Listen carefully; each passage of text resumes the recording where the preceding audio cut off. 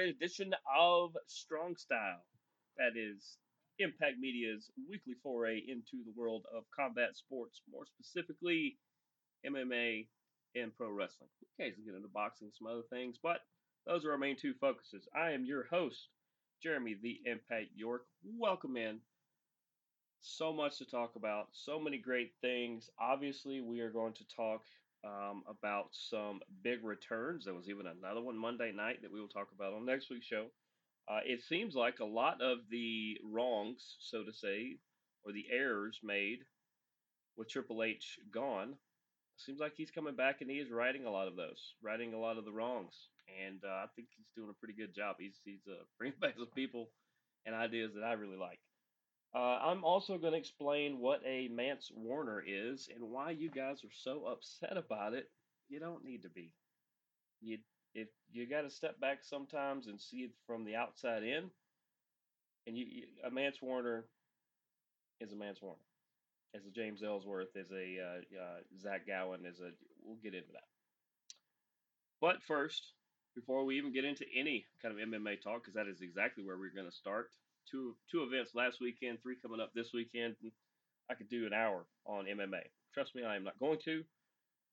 But before all that, if you you should be able to find this show and all of our other ones anywhere you find a podcast. If you get a podcast somewhere that we are not, let us know. We would happily like to be there as well. Make sure to give us a question, comment, suggestion, rating, review, any of and all of the above. If you want to find us on Facebook, you can look up everything from Impact Media to Strong Style, That Sports Show, Board Check, Jeremy York, any of that should find any of us. 3endzone@gmail.com if you have any show related emails. And yes, as a lot of you guys have found out, I do answer all the emails. That is me who answers the emails. Also, if you would like to find us just the show clip, just the show links and such, you can go to Twitter at Team Impact Media or at the Impact 99 at Twitter, Triller, Instagram, or TikTok. You will find us. We're going to be putting some content up very, very shortly, very soon with some of that, some little clips and things like that. And if you happen to see us at an event, it'll be a minute before we're at another event. Probably our next event is probably college football. So, but if you see us out and about, say hey. Love to chat. Love to say hello, as we have ran into some of you guys as well. But I guess now, as I said, let's get in to UFC Fight Night, Santos versus Hill. Let's start there. I'm going to talk about the main card and then a couple little, as I usually do, and then we will talk about some of the other. We'll talk about some of the other news and notes, kind of the moments I think you should know about or that I liked.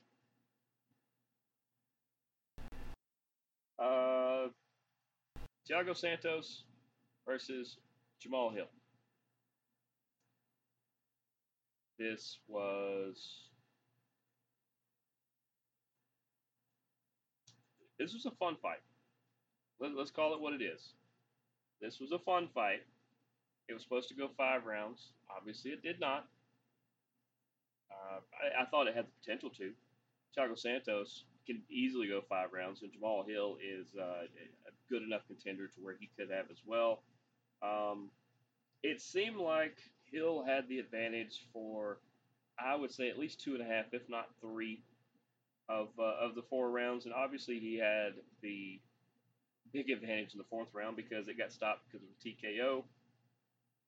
Jamal Hill, he's definitely going to be a threat moving forward in the light heavyweight division, but Thiago Santos is not like he's really going away either. He still had a lot left. You know, this is not one of those, well, he's not going to be like a couple of the other guys I'm going to name here, or one of the guys I'm going to name later, that, it's time to go. But good for Jamal Hill. I thought it was a good, when you get these fight nights, a lot of times you get non-title matches or you get There's no title on the line, no more contendership. Most time it's just big matchups, and that's what this was. And I think it lived up to the bill of being the main event. It's hard to live up to that because there's a lot of hype, there's a lot of media, your face is on the poster, and I felt like Thiago and Jamal did a good job of that. Co-main event: Vicente Luque versus Jeff Neal.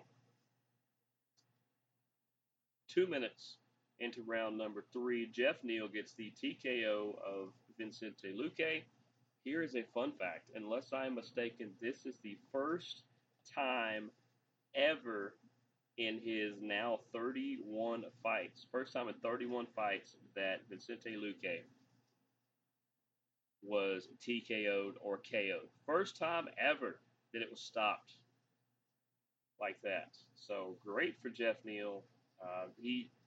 These two were trading back and forth. I thought Luque had the advantage, and then Jeff Neal just unleashes just a smash and game over. Good win, good welterweight matchup. Fight number 3. I'm going down the card. Remember, Muhammad Usman taking on Zach Pauga. I think Pauga is how you say his name. These two, for heavyweights, man, they were throwing some hammers. They're throwing those cinder block hands, and I thought Pauga had the advantage in round number 1. I thought it was really close. It seemed like he was, this is the Ultimate Fighter finale. We'll talk about the women's one in a minute. Muhammad Usman to be the brother, I guess the older brother of of uh, of other Usman. There's a lot to live up to, and I felt like maybe he was rushing into round number 1 a little bit. They traded a little bit towards the end, and he was able to get the advantage there. And then 36 seconds into round number 2, he catches Pauga with kind of a short hook, kind of a jab hook, and Pauga was down for a while. It was a little scary. I usually I don't like seeing those, but he was able to get up. He did go to a facility to get checked out, and he did check out okay and was released later on. Man, Muhammad Usman, and then he gets on the mic, and this is what is going to win people over. He didn't do it for that reason. He got caught up in his emotions. He told the story of I believe it's his son that passed away, and just trying to put everything together. I think he's early in his 30s. But Muhammad Usman, man, he seemed like a real good guy. He gets the win over Zach Pauga. He got the contract. If I'm not mistaken, did Dana give both? I'm trying to get confirmation. Did he give? I can't remember if he awarded 2 on this one or not. It may have been on the women's that he awarded contracts to both. But anyway, good heavyweight fight. Usman is gonna have his hands full in the heavyweight division, but he has the potential to wreck that division, do some good stuff. And congratulations to him. Fight number 4, which was the women's flyweight Ultimate Fighter finale. Brogan Walker took on Juliana Miller. Brogan Walker come in talking all kinds of smack. Juliana was firing back some of it as well. This was going to be a fun matchup, and it turned into one. Until Juliana just kept taking Brogan down, kept just superior wrestling and grappling and a little bit of jiu-jitsu, just kept Brogan from ever really, lack of a better term, back to her feet. Just kept her down, kept doing some big things. And then ultimately this thing gets stopped because of punches late in the 3rd round. Your winner and finale winner, Juliana Miller. And she's fantastic. On the mic, she had some fun stuff to say. She seems like a really good, grounded woman, and she's going to do some stuff in the flyweight division that's going to surprise some people. And then last in the, I guess it was 6 on the main card. All right. Augusto Sakai took on Sergey Spivak. Spivak gets the win halfway through round number 2 by TKO. That was another heavyweight fight that was just fantastic. And Spivak once again silenced the haters and the people that thought Sakai might take this one. And I was one of those people. So I stand corrected, Sergey. And then the last on the main event was Terrence McKinney, who got the submission win in round number 2. No, round number 1, actually, over Eric Gonzalez. McKinney dominated from the front. He got the hold, and it was over. Other things about this card. Is it Mashal Lesnichuk?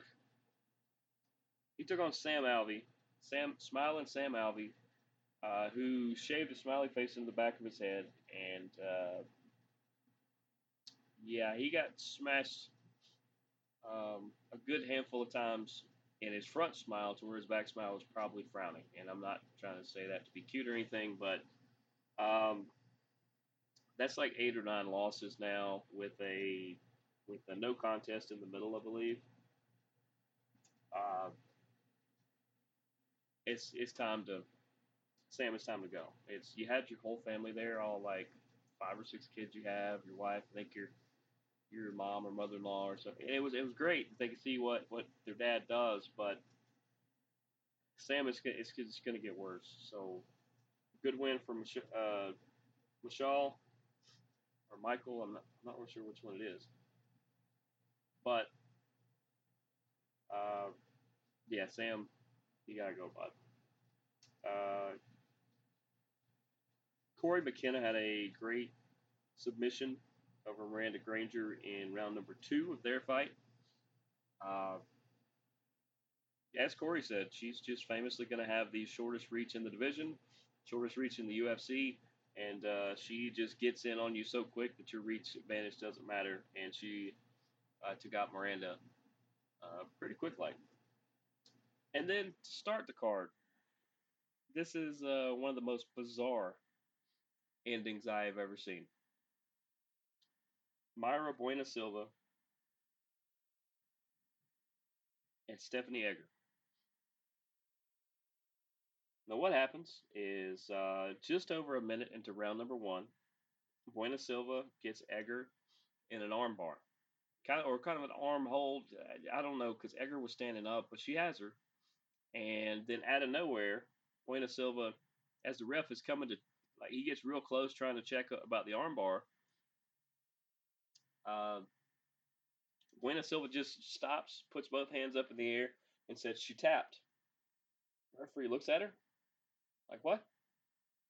And Stephanie Egger stands up out of the hold and says, "No, I didn't." I'm like, oh, great. So, referee stops the fight, puts them both in a corner, in their corners, and says, "Let me talk to the ringside judge." So, I mean, the ringside uh, referee, which I believe was Herb Dean. If not, Herb Dean was at ringside and he aided in this a lot. So they talk about it,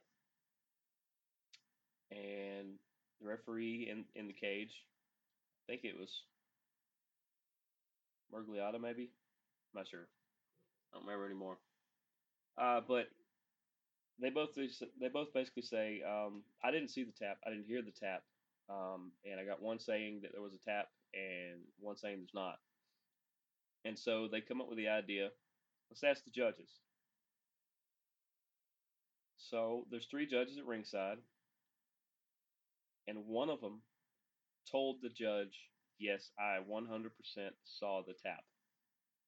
And so, like I said, I think it was Dan Mergliata. So Dan signals that fight over. I don't know the official. I guess it was a submission win because I mean it was. I mean technically, Egger was mad stormed off, but she should be mad at herself because if at least one person in an official down there saw it, and it gets funnier to me, and this has nothing to do with if I think something's funny going on. No, I 100%. If this particular person says something, I believe them because their dad is very famous for making some great MMA decisions as well when crazy things happen in the cage.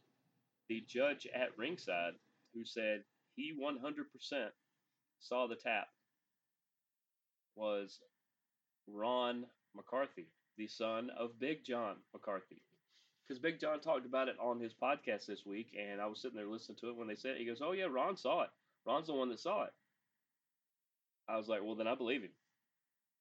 He's not gonna lie about that because lying about it doesn't help anybody." So, uh, Buena Silva gets really emotional about it. She says she doesn't want to win that way, but it is what it is. And congratulations to her. And I'm glad it ended up working out. And honestly, they brought this up. A couple other people have brought this up this week as well. Stephanie Egger, the fact that she lied about it. Um, I would consider whether she'd still be on the roster because you should always be straight up about things like that. And I understand why she tried to hide behind it, but you got to think at least somebody saw it, and in this case, somebody did see it. So that it worked out in Buena Silva's favor. Let's go to the PFL.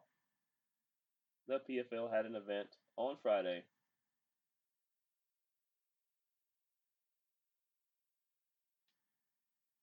And it was the first round of the playoffs. This one was in New York up at the Hulu Center, which is a fantastic venue. I'm just going to mainly go over the main fights that have to do with the playoffs. Let's start. I will say Martin Hamlet had a good split decision win over Corey Hendricks. That was a fun fight. Didn't have anything to do with the standings or anything like that or the playoffs, but it was a fun fight they signed, and good for Hamlet on that one. Let's start. Let's start with Omari Akhmedov taking on Josh Silveira. They are ATT teammates, and ATT handled this fantastically. They said, "Yet they will still train at the facility. They will be at farther at each side of the facility. They split the coaches. They had them split them up. Didn't just say, "Oh, you get these and you get these." No, they were able to reasonably do it. But they are teammates, so they know what each other can do. And I thought Silveira did really well. I felt like he could have used his wrestling a little more. But Omari did everything he needed to do, and he got the unanimous decision win. They didn't rough each other up too much. They did throw some shots at each other. It's okay to do that on your teammate, especially when you're competing for a shot at $1 million. Good overall fight. Amari moves on, and who is Amari going to face? Well, Amari is going to face the winner of Robert Wilkinson and Delon Monte. Their fight went 1 minute and 37 seconds into round number one. Now they traded a little bit to start with. Uh, Wilkinson, man, he throws some quick and just in between punches that were finding homes really quickly. Delon was able to counter because the way Robert fights, he leaves himself open to a couple counter shots here and there, and Delon was finding them. And then Robert threw, I believe it was a flying knee, and Delon Monte looked like he was staring at a spaceship after that, and punches finished that one. Robert Wilkinson with the by far the most impressive performance of the night. So now it'll be Robert Wilkinson versus Amari Akhmedov, $4 million in a couple weeks. Do we know when that is? They have not announced that, but let's see, this week is week 2, next week is week 3. My guess is probably somewhere in November, December. That would make a lot of sense. But good for those guys on the wins.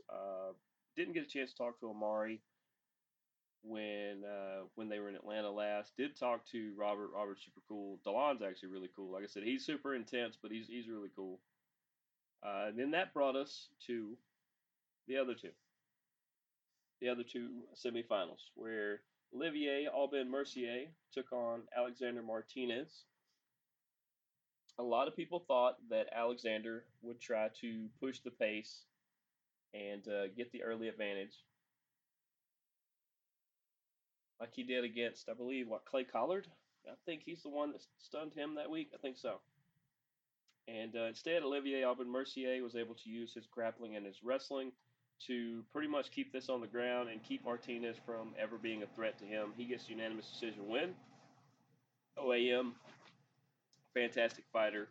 And he will face the winner of the rematch, Anthony Pettis versus Stevie Ray. Now, let me say once again that over half, it's like half the rest of the media, whether they used to be in fighting or whether they cover fighting or whatever, the MMA media, um, don't understand why the PFL booked this rematch that just happened. They didn't book it, by the way. This is based off the points and the way they finished. And the way they finished, Pettis was the 1 seed, Stevie Ray was the 4 because of the way the other fight ended. They didn't just automatically go, oh, these two got to fight again. No, it's based off the points. It's not that hard. Remember in the last one, Stevie Ray was able to put the twister on Anthony Pettis and pop a floating rib or something along those lines. But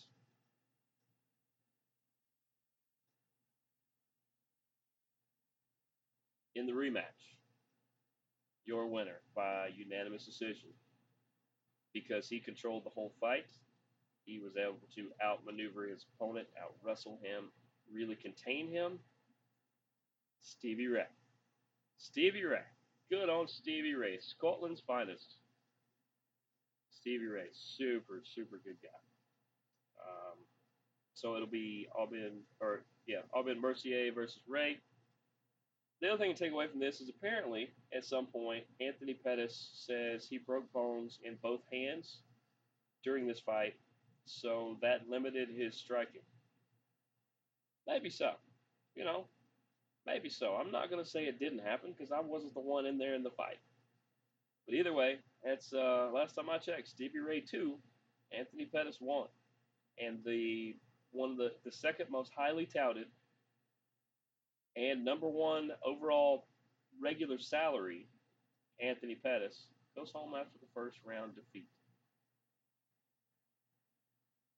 I will be interested to see if I think he signed a 2-year deal, but if he did not, I would uh, I would be interested to see if he's back next year. He'll want to because he'll want to avenge this against Stevie Ray, and I'm sure they'll book that as one of the 2 or 3 fights they'll have. But I don't know. Don't quite know. But great for Stevie Ray. Great for Olivier Aubin Mercier, Amari Akhmedov, and Robert Wilkinson. Just fantastic, and they now have a chance for $1 million. That's the fighting that happened last week. Let's preview stuff coming up this week in the PFL. Let's start where it's going to start. Bellator 284. Naaman Gracie versus Guadi Yamaguchi or Yamuchi. It's Yamuchi. Wrote it down wrong. My apologies, Guadi. But that is going to happen Friday night. Don't remember the time. Somebody know the time?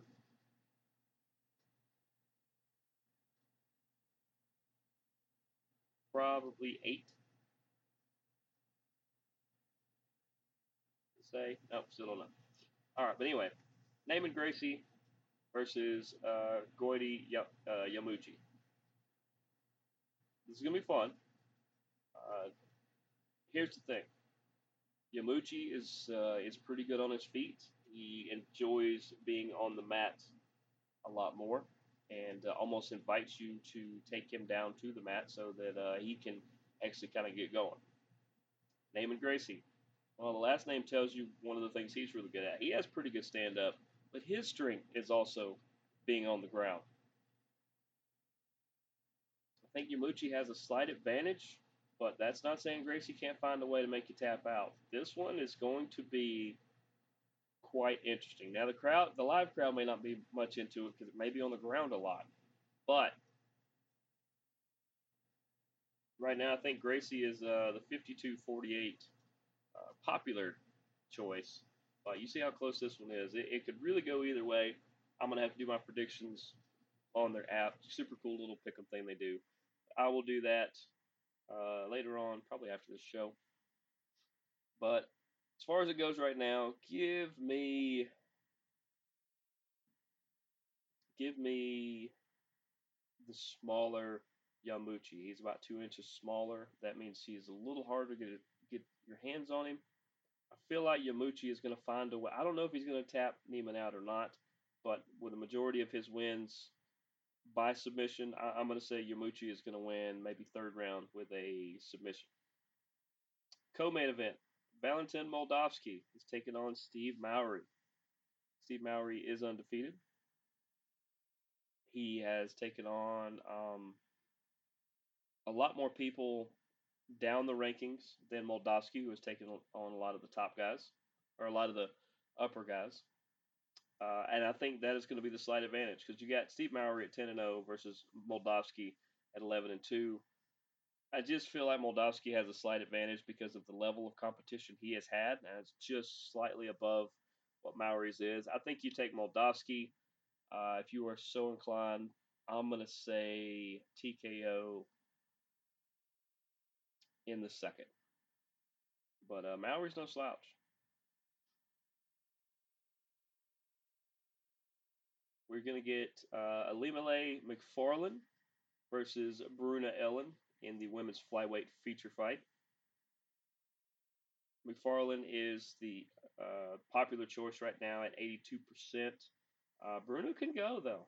Bruna is not afraid to trade, not afraid to have to wrestle a little bit if she needs to. I'm going to take Bruna in the upset, actually. If I had to take a absolute guess,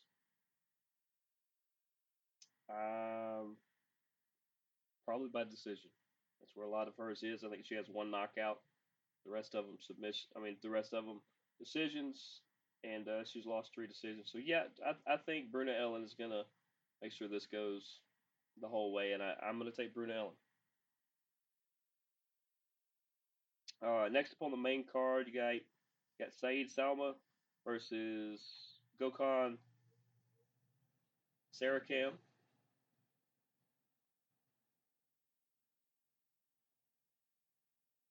It's kind of weird to me. Sarakam is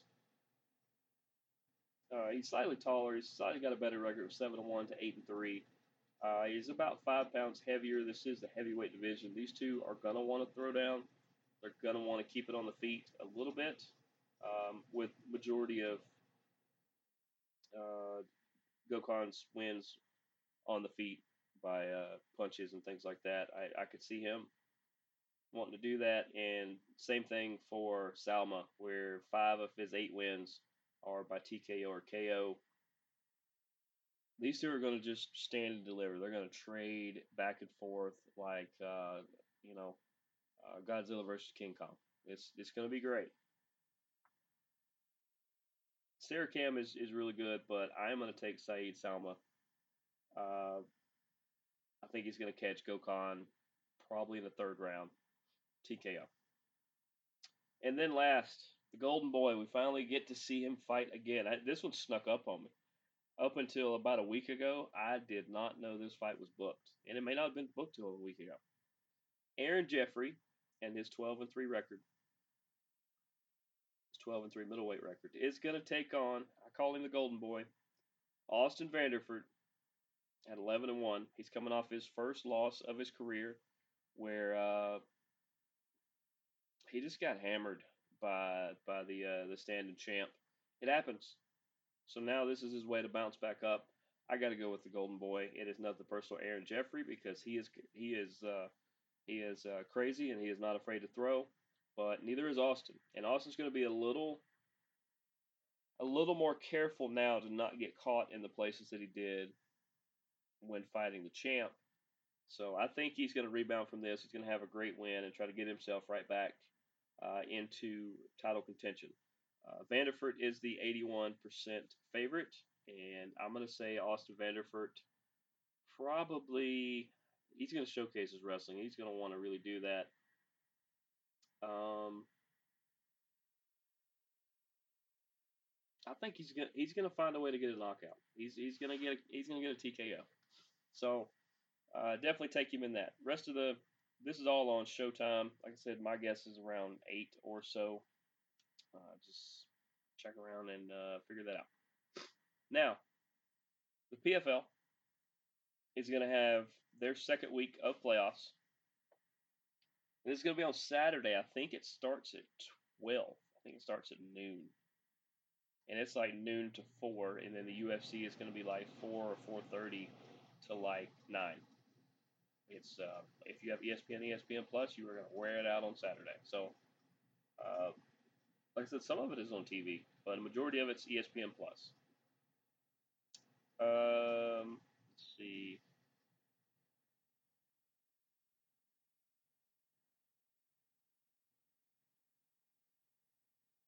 Some of the big fights, and my goodness, they have 13 fights on here. All right, some of the non-mains,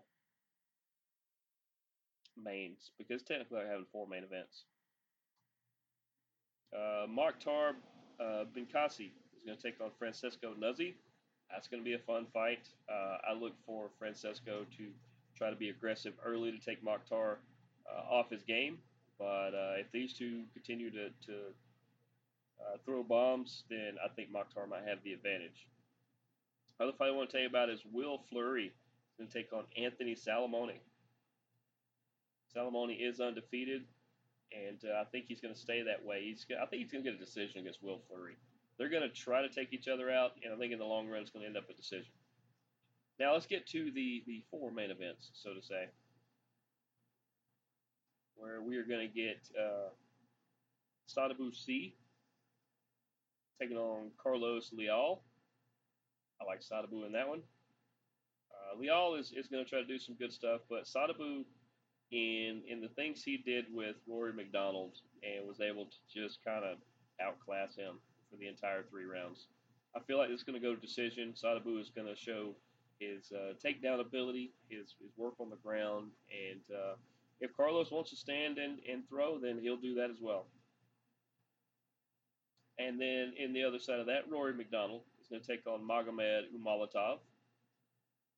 Rory MacDonald is in Anthony Pettis territory, where he's a really good fighter. I have to say he's better than Pettis, but not by much. He's a good veteran. His game has evolved a lot,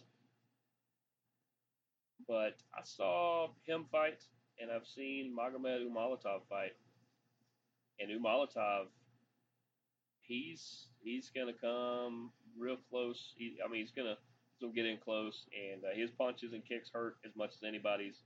I think Magomed Umalatov is probably going to get a TKO in the second or third round. I'm taking Umalatov in the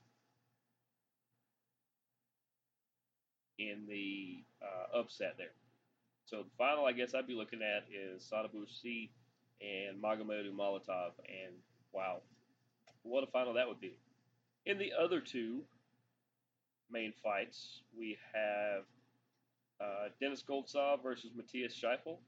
Scheifel is stepping in for the top seed, who was injured, which is crazy because the whole reason Scheifel was the 5th place finisher and able to step in is because of his performance against him. So good that he can step in that way. I think Goltsov is still probably going to win this one. It's probably going to go to a 3-round decision. But give me Goltsov in a decision. But Scheifel is a really, really good fighter. I think they're going to punch a lot because it's the heavyweight division. I have that backwards. Yes. Yeah, because the other ones are the welterweights. All right. And then in the last one, Antti Delea is taking on Renan Ferreira. Got to talk to both of these guys when they were in Atlanta. As I always say, super chill guys, super good guys. Gosh, who is favored in that one? That's pretty interesting. I actually think that Delea is going to pack a little more punch, and he's going to be able to dominate with Ferreira. Not really dominate, but I think he's going to have the better advantage. I think that goes to a decision as well. But give me Goltsov versus Delea. Give me Umalatov versus Santos V. That is the finals that I pick. And I'll be the best final to some people, but that's the one I pick. And check the PFL out. PFLMMA.com. So let's get into a little bit of controversy first. Not really controversy, but let's get a little bit into it. The Contender Series was last night, and Bo Nickel fought, and Bo Nickel won his second professional fight on the Contender Series. And of all the other people that got contracts last night, Bo Nickel did not get one. Before we get into all these, here's why Dana didn't do it. As he said, Bo Nickel is what 2-0, 3-0 total. Let's give him one more contender fight, and if he still looks amazing, then we'll go from there.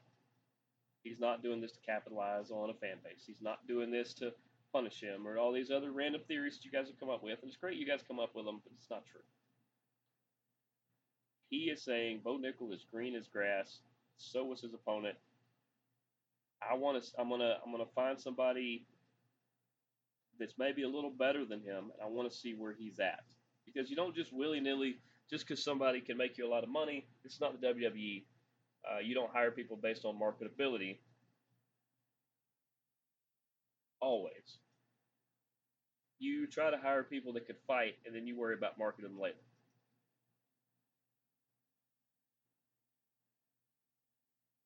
So, Bo Nickel will get another fight. If he does well, I think Dana will say, "All right, let's do this." But I saw part of the Contender Series. Saw the press conference after. I thought it was pretty good.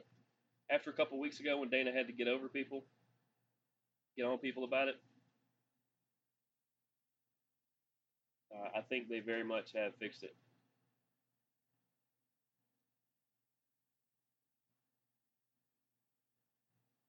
They've been way more aggressive.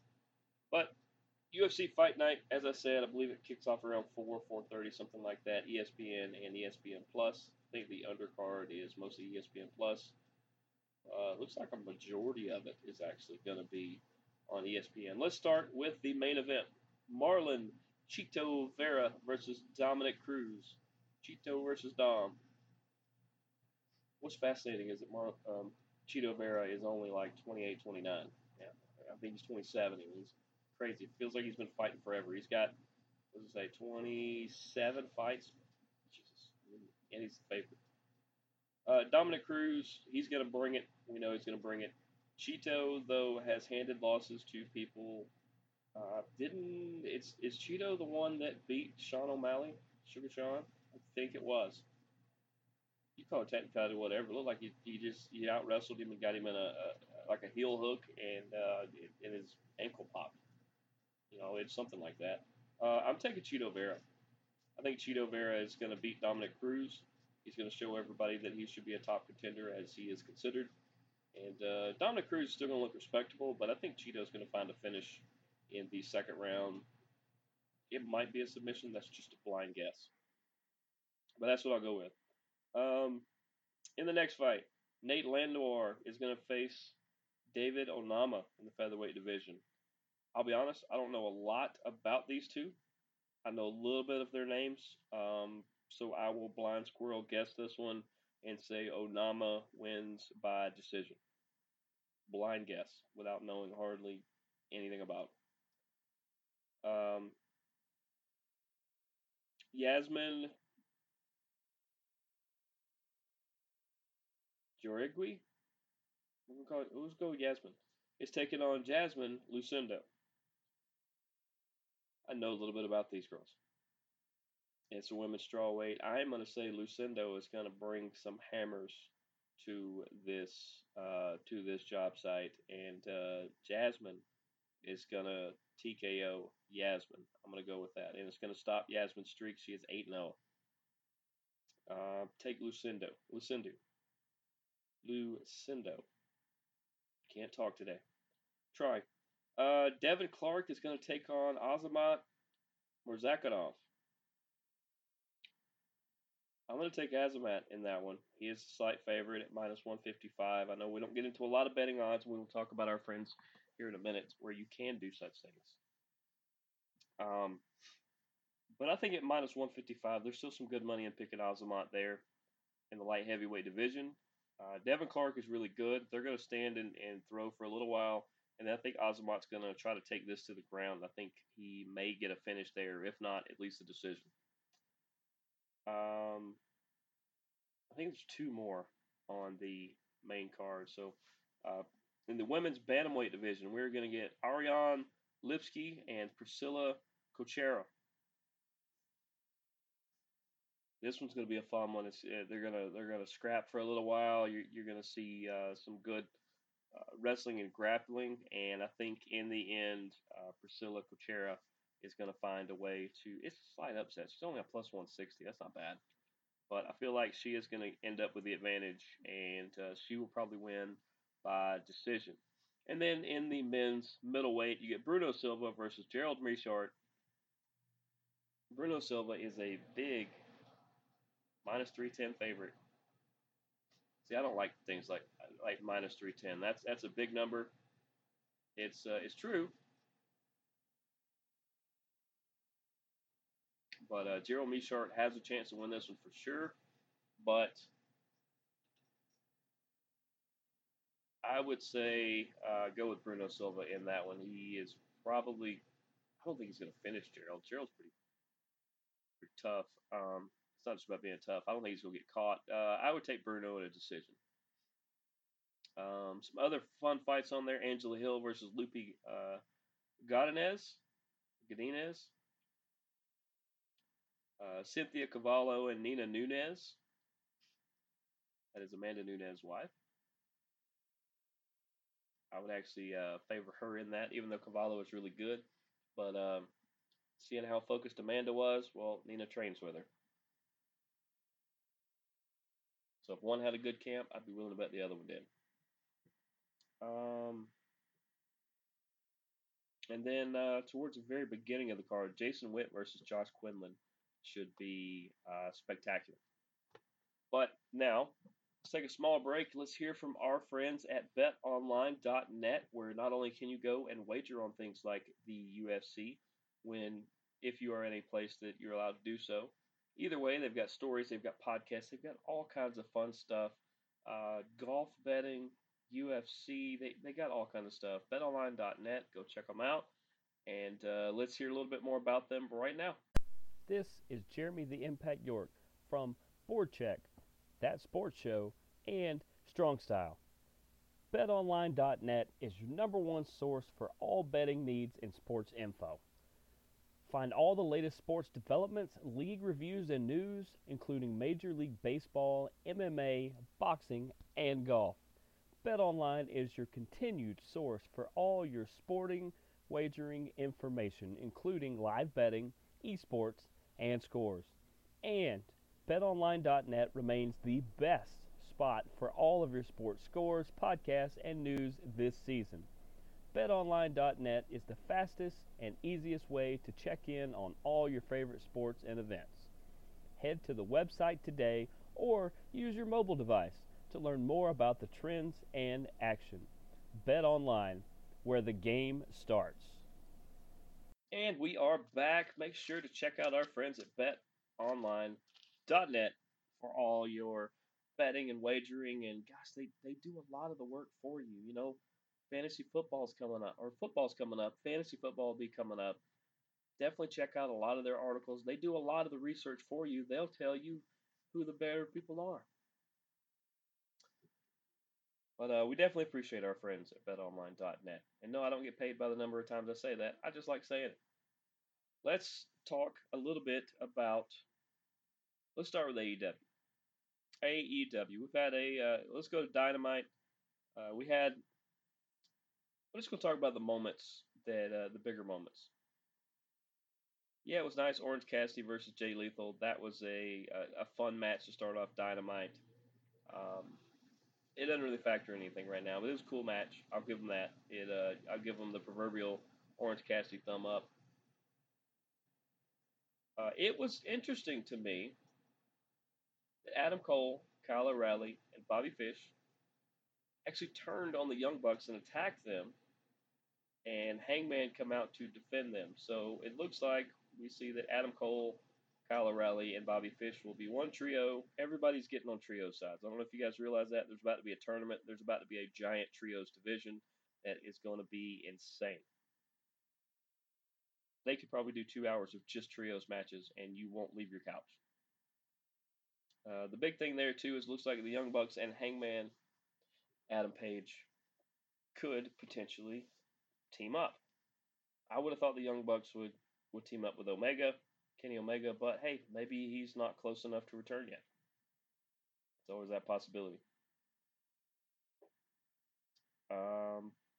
Anytime you get Jamie Hayter, Dr. Britt Baker, DMD, and Thunder Rosa and Tony Storm in a match, it is going to be fantastic. And this one was absolutely fantastic.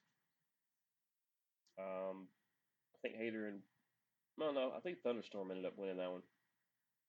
I think Tony Storm had the pin, but all four of these ladies are some of the best, and it's fantastic that they're all kind of linked together right now in AEW.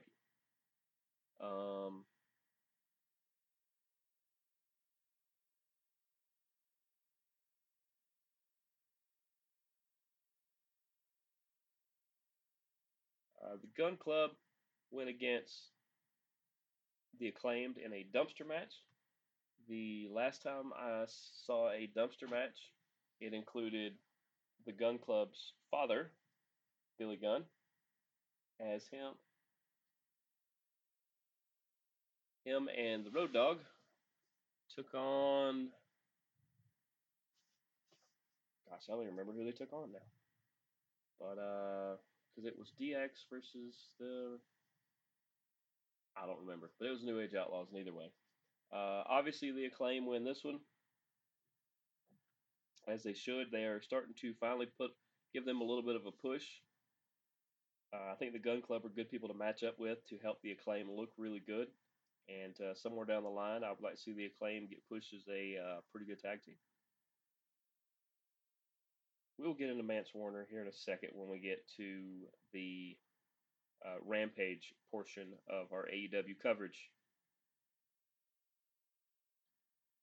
And then we had Yuta versus Jericho, where Jericho's chance to take on Moxley was on the line. A lot of people said, well, this is just a way for Jericho to get to kind of double cross Yuta, and no, that's not what happened. They really like Yuta. You can tell. Wheeler Yuta, they really like him. He not only has one of the belts, he gets a really good high booking a lot. Get to face Jericho on national television is a fantastic thing. But in no way does he need to face Jon Moxley right now, because they're not only teammates, they both have belts. It becomes complicated if you do that. So you do something different, and Jericho wins. So Jericho, I believe, next week will face Moxley.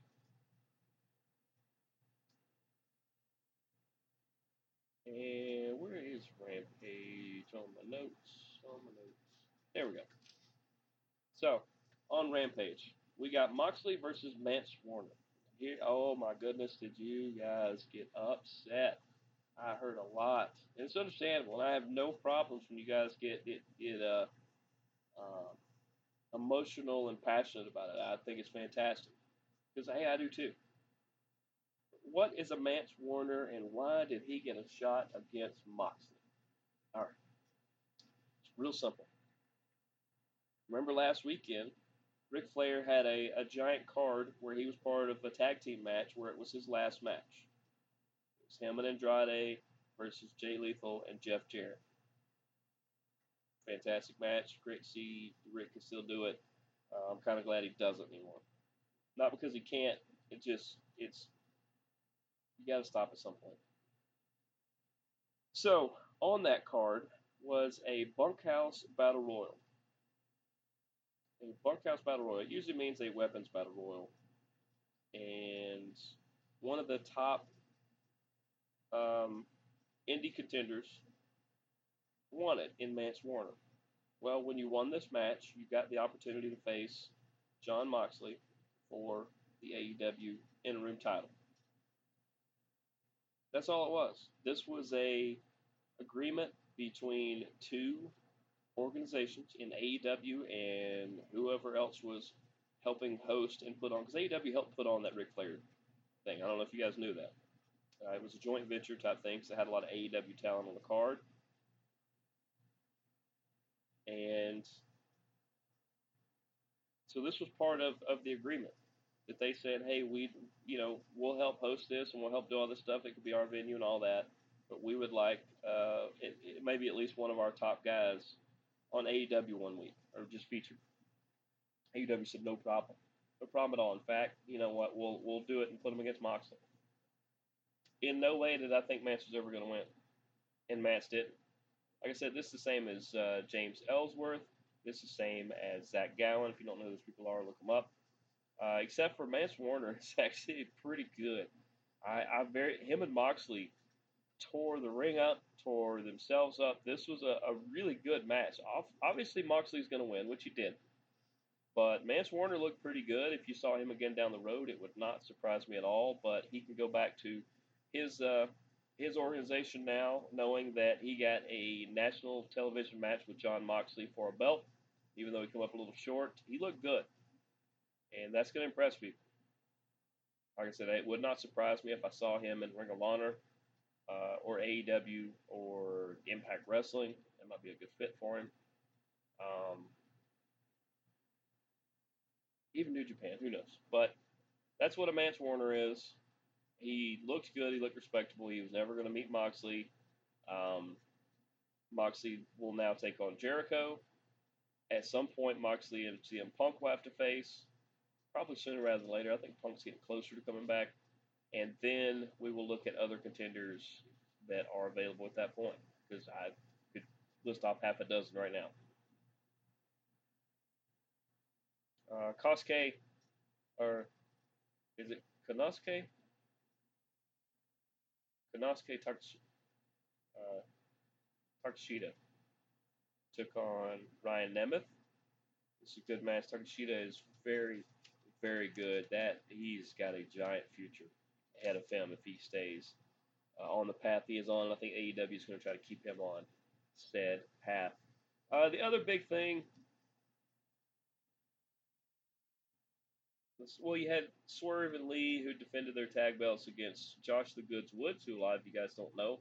I watched him a lot in Ring of Honor. He's also a very, very good mixed martial artist. Kind of a mini Jake Hager. By many, not by much. They're pretty close to the same size. But he teamed up with Tony Nese. Of course, they come up on the losing end of it. But hey, they brought it to Keith Lee and Swerve Strickland. So that was a good match. The thing that I really want to highlight is the debut of Madison Rayne, who has been on the indie scene. She's actually from the Atlanta area. She now lives in Ohio, I think, is where her and her husband live. He is in the business. But Madison Rayne, she took on Layla Gray. And she had a great debut, but the thing I wanted to highlight the most was the ovation. She even said it as well, that she was not prepared for it. She come through the curtain, through the tunnel there, and you guys, the fans, went so crazy and gave her such a great welcoming that she knew it was the right decision.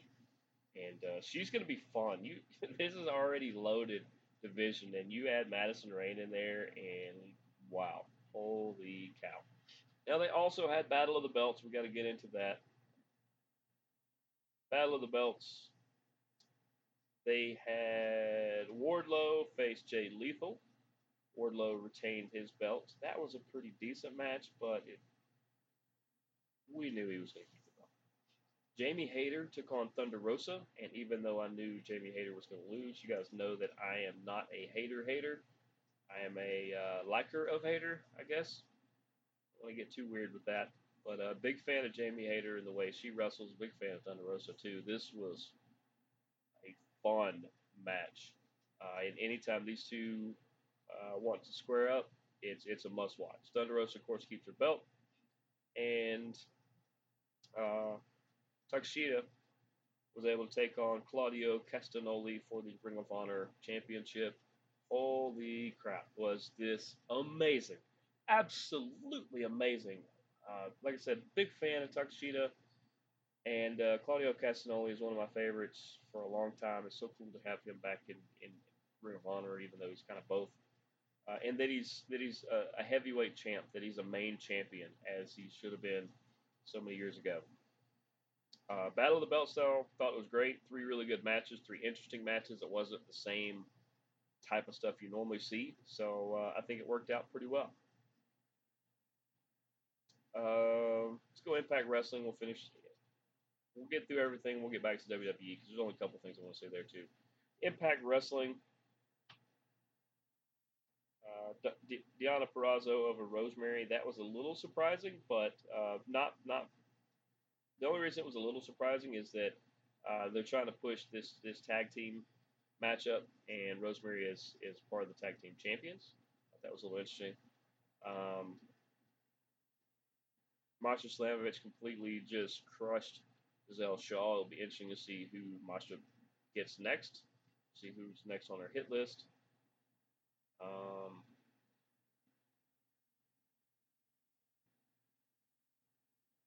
Sami Callihan won over Raj Singh, but the bigger thing was that Moose and Macklin seem to have teamed up to take on Callihan. That's going to be fun. Sammy's going to bring somebody in to help him. I don't know who. I don't know if he's going inside the company, outside the company, but anything involving those 3 guys and whoever else they add to it is going to be fantastic. It's going to be a great, great heavyweight title picture. That's pretty much all else going on there. New Japan. We got to see Jeff Cobb versus Bad Luck Fale. Jeff Cobb ends up with the win on that one. When he did the tour of the islands to Bad Luck Fale, that is impressive because Fale is probably 1.5 times the size of Jeff Cobb, who is not a small man either.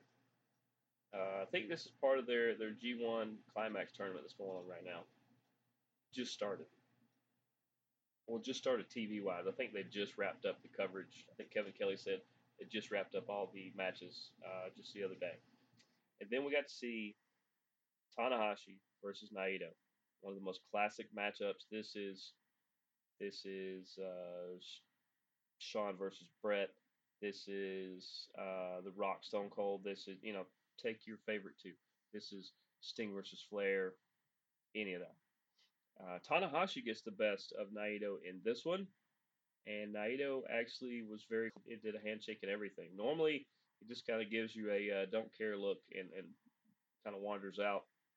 Him and Tanahashi, they have such a history that there's nothing but respect, and I thought it was absolutely fantastic. Does that bring us to?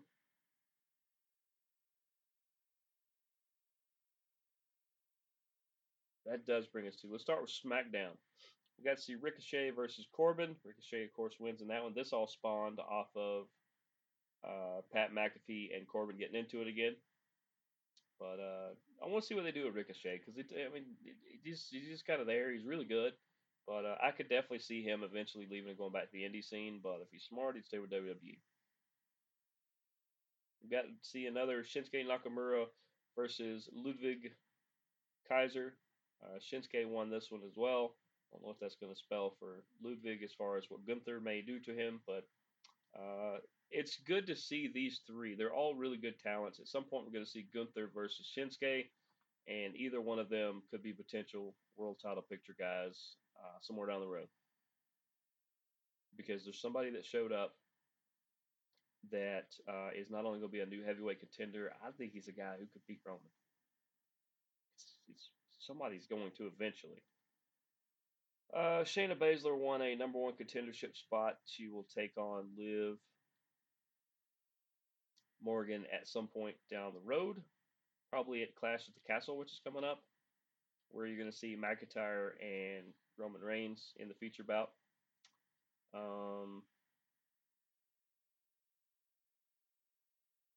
And that's the other thing, is that at the end, Roman and the Bloodline come out, and they're interrupted by Drew McIntyre, who is then interrupted by the returning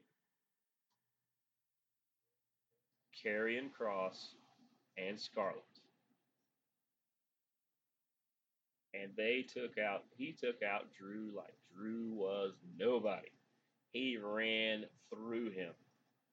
And then with Roman holding his belt as he usually does, Kross looked at him and gave him he said tick-tock as Scarlett put the what is that, hourglass? Yeah, put the hourglass and flipped it over. Like, your time's coming. Karrion Kross versus Roman is the breath of fresh air we are waiting on.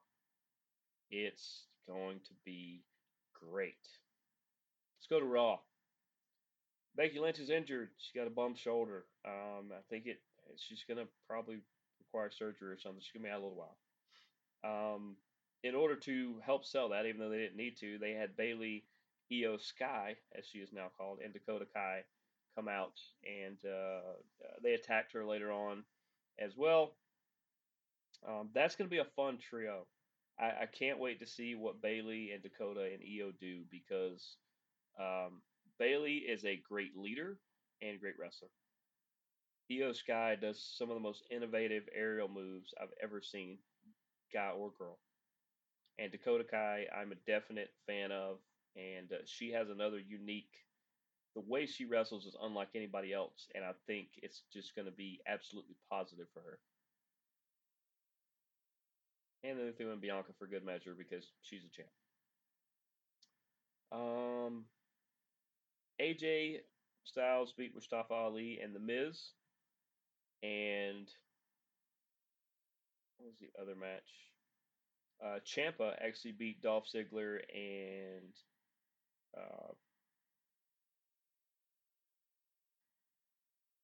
Chad. Forgot his name. Alpha Academy guy. That he actually did pretty well in this, but that meant that AJ and Ciampa met later on for a chance to face Bobby Lashley, I believe, for the U.S. title. And Ciampa actually wins this. Ciampa versus AJ. I like it. Ciampa's getting a little bit of a push here. He's doing some good stuff. Aligning with The Miz is going to help until The Miz finds a way to double cross you. But until then, Ciampa, enjoy your run. Plus, if you want to make Bobby Lashley a heavyweight contender, you have to take the belt off of him. So putting it on Ciampa, definitely not a bad thing. And I'm not saying they're going to do that, but if he was going to lose to somebody, if The Miz cheated to help him do that, because then The Miz could go against Ciampa. You still got Dolph, you've still got AJ, you've got all kinds of people that could really make the U.S. title picture just deeper and deeper. That's fantastic.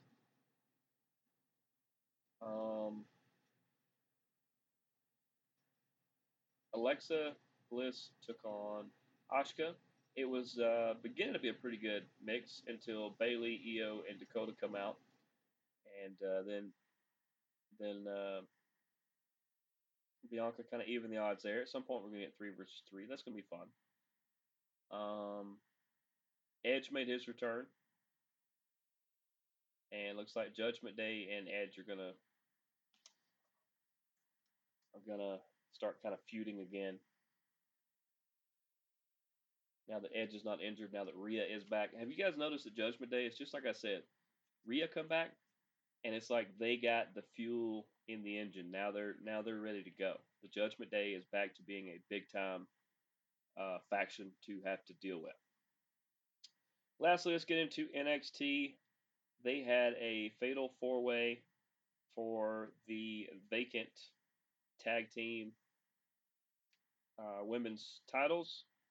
And thank goodness, I knew Valentina Feroz and Ulyssa Leon, and I knew Tatum Paxley and Ivy Nile were not going to win. They had it down to KC Squared, as I call them, Katana Chance and Caden Carter versus GT Dolan and JC Jane of Toxic Attraction. I thought for sure they were going to give it back to Toxic Attraction, and thank goodness, maybe this is because Triple H is back and he's over creative a little bit.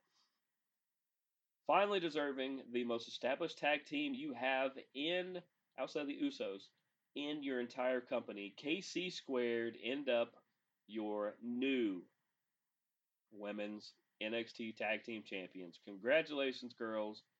Fantastic. Finally, they get the opportunity to showcase them being the best tag team. Ever since they put them together, they've been the best tag team.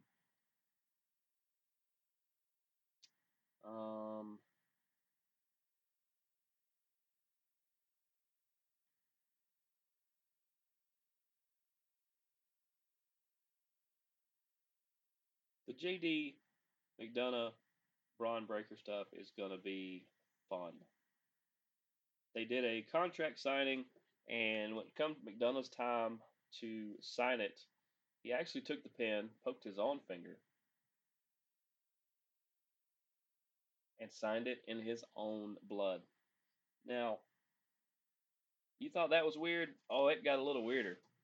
It got a little weirder because then he extended his hand to try to get Braun to shake his hand. The only weird part about this to me, or the only odd thing about this to me, is you're pushing McDonough, who can be similar to this guy. You're pushing him similar to Gacy. Gacy does his own weird, creepy thing. McDonough is kind of more serial killer like. I don't think he's going to kill people. Let's put that out there. But he's more serial in the way he does things. But when you have two alike characters, that usually means something's going to happen to one of them. And unless JD is just here for a one-off before he goes back to the UK, if he's here to stay, then Gacy should potentially try to just keep doing his thing, and maybe he's getting a call-up or something. I don't know.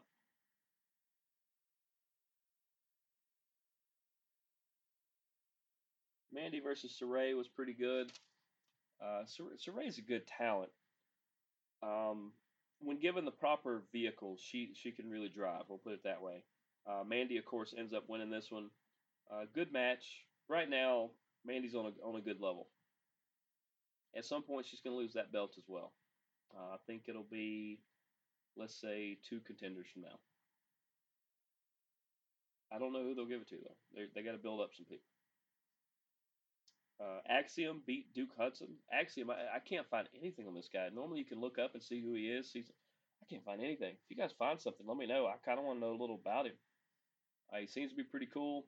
He talks pretty good, and they seem to like it. And then in the main event, it was the main event. It was not the main event, where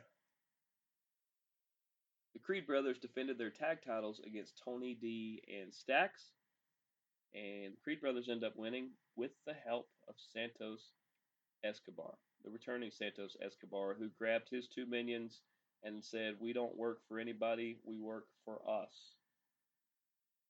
So they're going to slide them on off there as well. Look, I would look for Tony D and Stacks to add a third guy, and then we get another 3-on-3 thing going on there. But good for the Creed brothers.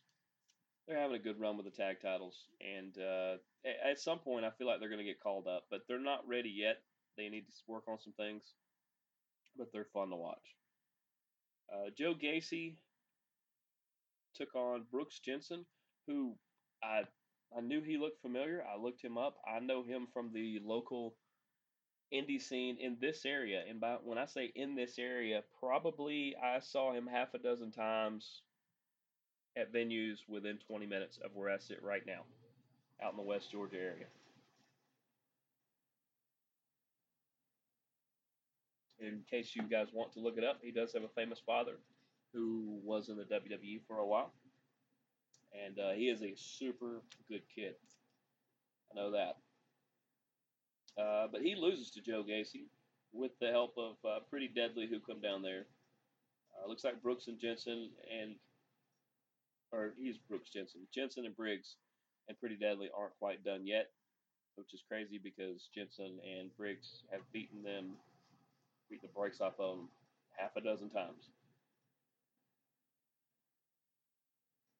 I don't know where this Von Wagner solo Sokoa falls count anywhere. Stuff kind of started out of nowhere, but in the end, Solo Sokoa gets the upper hand. And I want to see him make a title push, whether it's the North American title, because he was right there at it, and then they just pulled him out of it.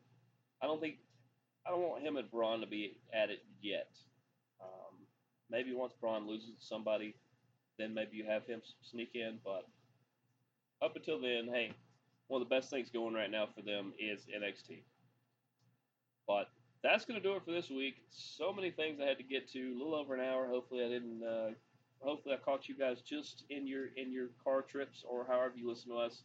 We definitely appreciate BetOnline.net.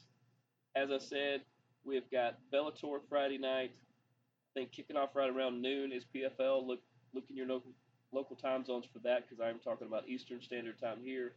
And then somewhere about mid-afternoon, about 4-ish, is when the UFC kicks off. We will be covering as much of that as we can. Follow along with us on Twitter at the Impact 99 will be how I live tweet all the events there.